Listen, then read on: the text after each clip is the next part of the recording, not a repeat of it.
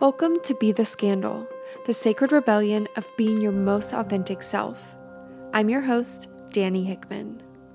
If you've been enjoying this podcast, I invite you to take a moment to rate my podcast and click subscribe. This helps people learn about Be the Scandal and gives them the opportunity to join this journey of radical self-love. Now let's jump into the episode. Did you know some of your emotional distress could be caused by your self-abandonment? We all know the feeling when you said yes to something that you actually wanted to say no to. It seems like a small compromise, but when you're living your life in this way, this lack of congruency adds up. You find yourself living a life that feels like someone else's and not yours. And I want to start this episode by talking about what living with integrity means.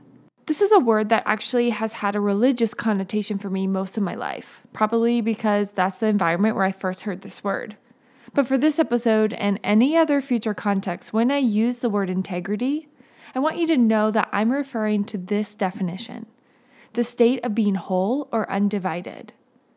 And more specifically for our context, living with integrity to me means your inner desires are matching how you're moving through the world. You're living in what I like to call alignment. Another way to think about it is if someone didn't know you very well and interacted with you, would your desires be apparent in the way that you're living your life? And I invite you to just notice your answer to that question. Many of us are living lives out of alignment with our true desires, out of integrity. When we're self-abandoning in this way, it creates an imbalance in our mental, emotional, and spiritual health. I can't tell you how many people I've worked with in my psychotherapy practice that have come with symptoms of depression, anxiety, panic, and at the root of it, they were living a life out of integrity, trying to live a life that was pleasing to everyone around them at their own expense. And one of the most unfortunate parts about this, outside, of course, of the symptoms that come along with living life this way, is that so many of us write off this way of living, our emotional symptoms, all as, quote, normal. And we keep on moving through life disconnected and feeling like shit. So if nothing else, I want this episode to be an invitation for you to start exploring how your lack of integrity could be enhancing or even the root of some of your emotional distress. There are a lot of reasons why we're living this way. I personally love this quote from Dr. Shefali because I love her. And in this quote, she says, "We don't live lives, we live patterns." For many of us, we, right now, as adults, are living the lives we, quote, should be living, the lives we were taught that were good and successful. But where did these ideals come from, and why are we so attached to them? From an attachment perspective, we maintain these old patterns to stay safe and connected with our family and community. Parts of us feel like we have to choose to self-abandon in order to belong. And honestly, in some of our relationship, that is the truth. Let me tell you what I mean by that.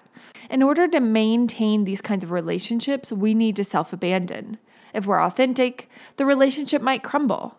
So if we're not ready to stand in the energy of our authenticity, we'll stuff our true desires and stifle how we actually want to be moving through the world.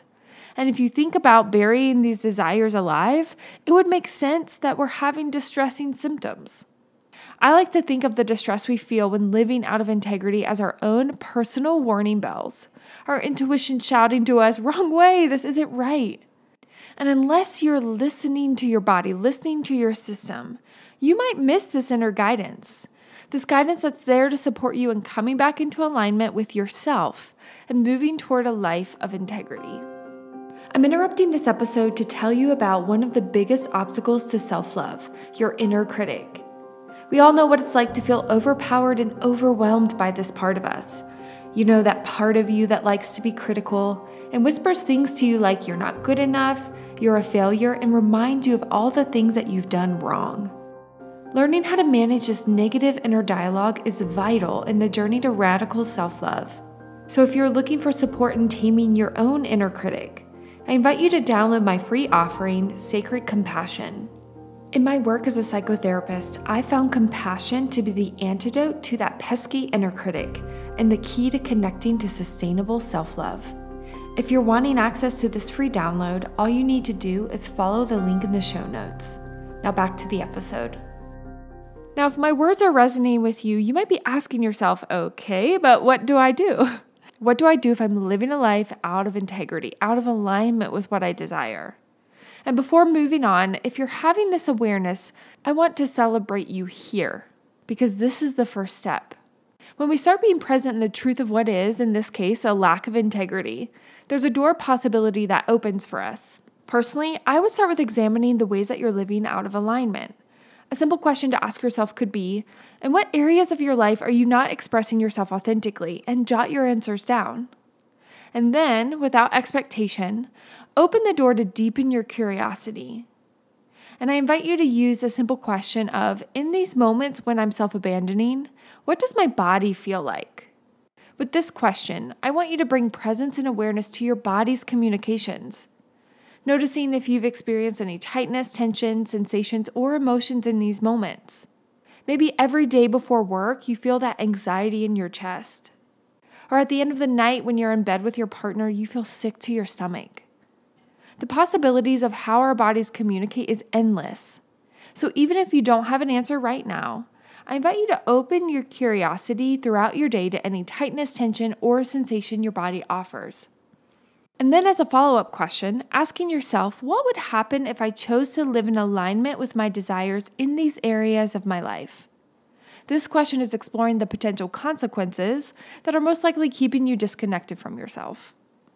When we have information into how we're self-abandoning and why, we can make informed choices to support ourselves in reconnecting with our authenticity and moving closer one step at a time to living a life with integrity. And right now, it might feel daunting to move through the world in that way publicly. So if this is the case, I want you to first notice the resistance to living with integrity out in the open. And second, get curious into if you're willing to start exploring living with integrity when you're on your own. Giving yourself the freedom first, when you're alone, to live in a way where your inner desires are matching what you're doing and how you're moving through the world.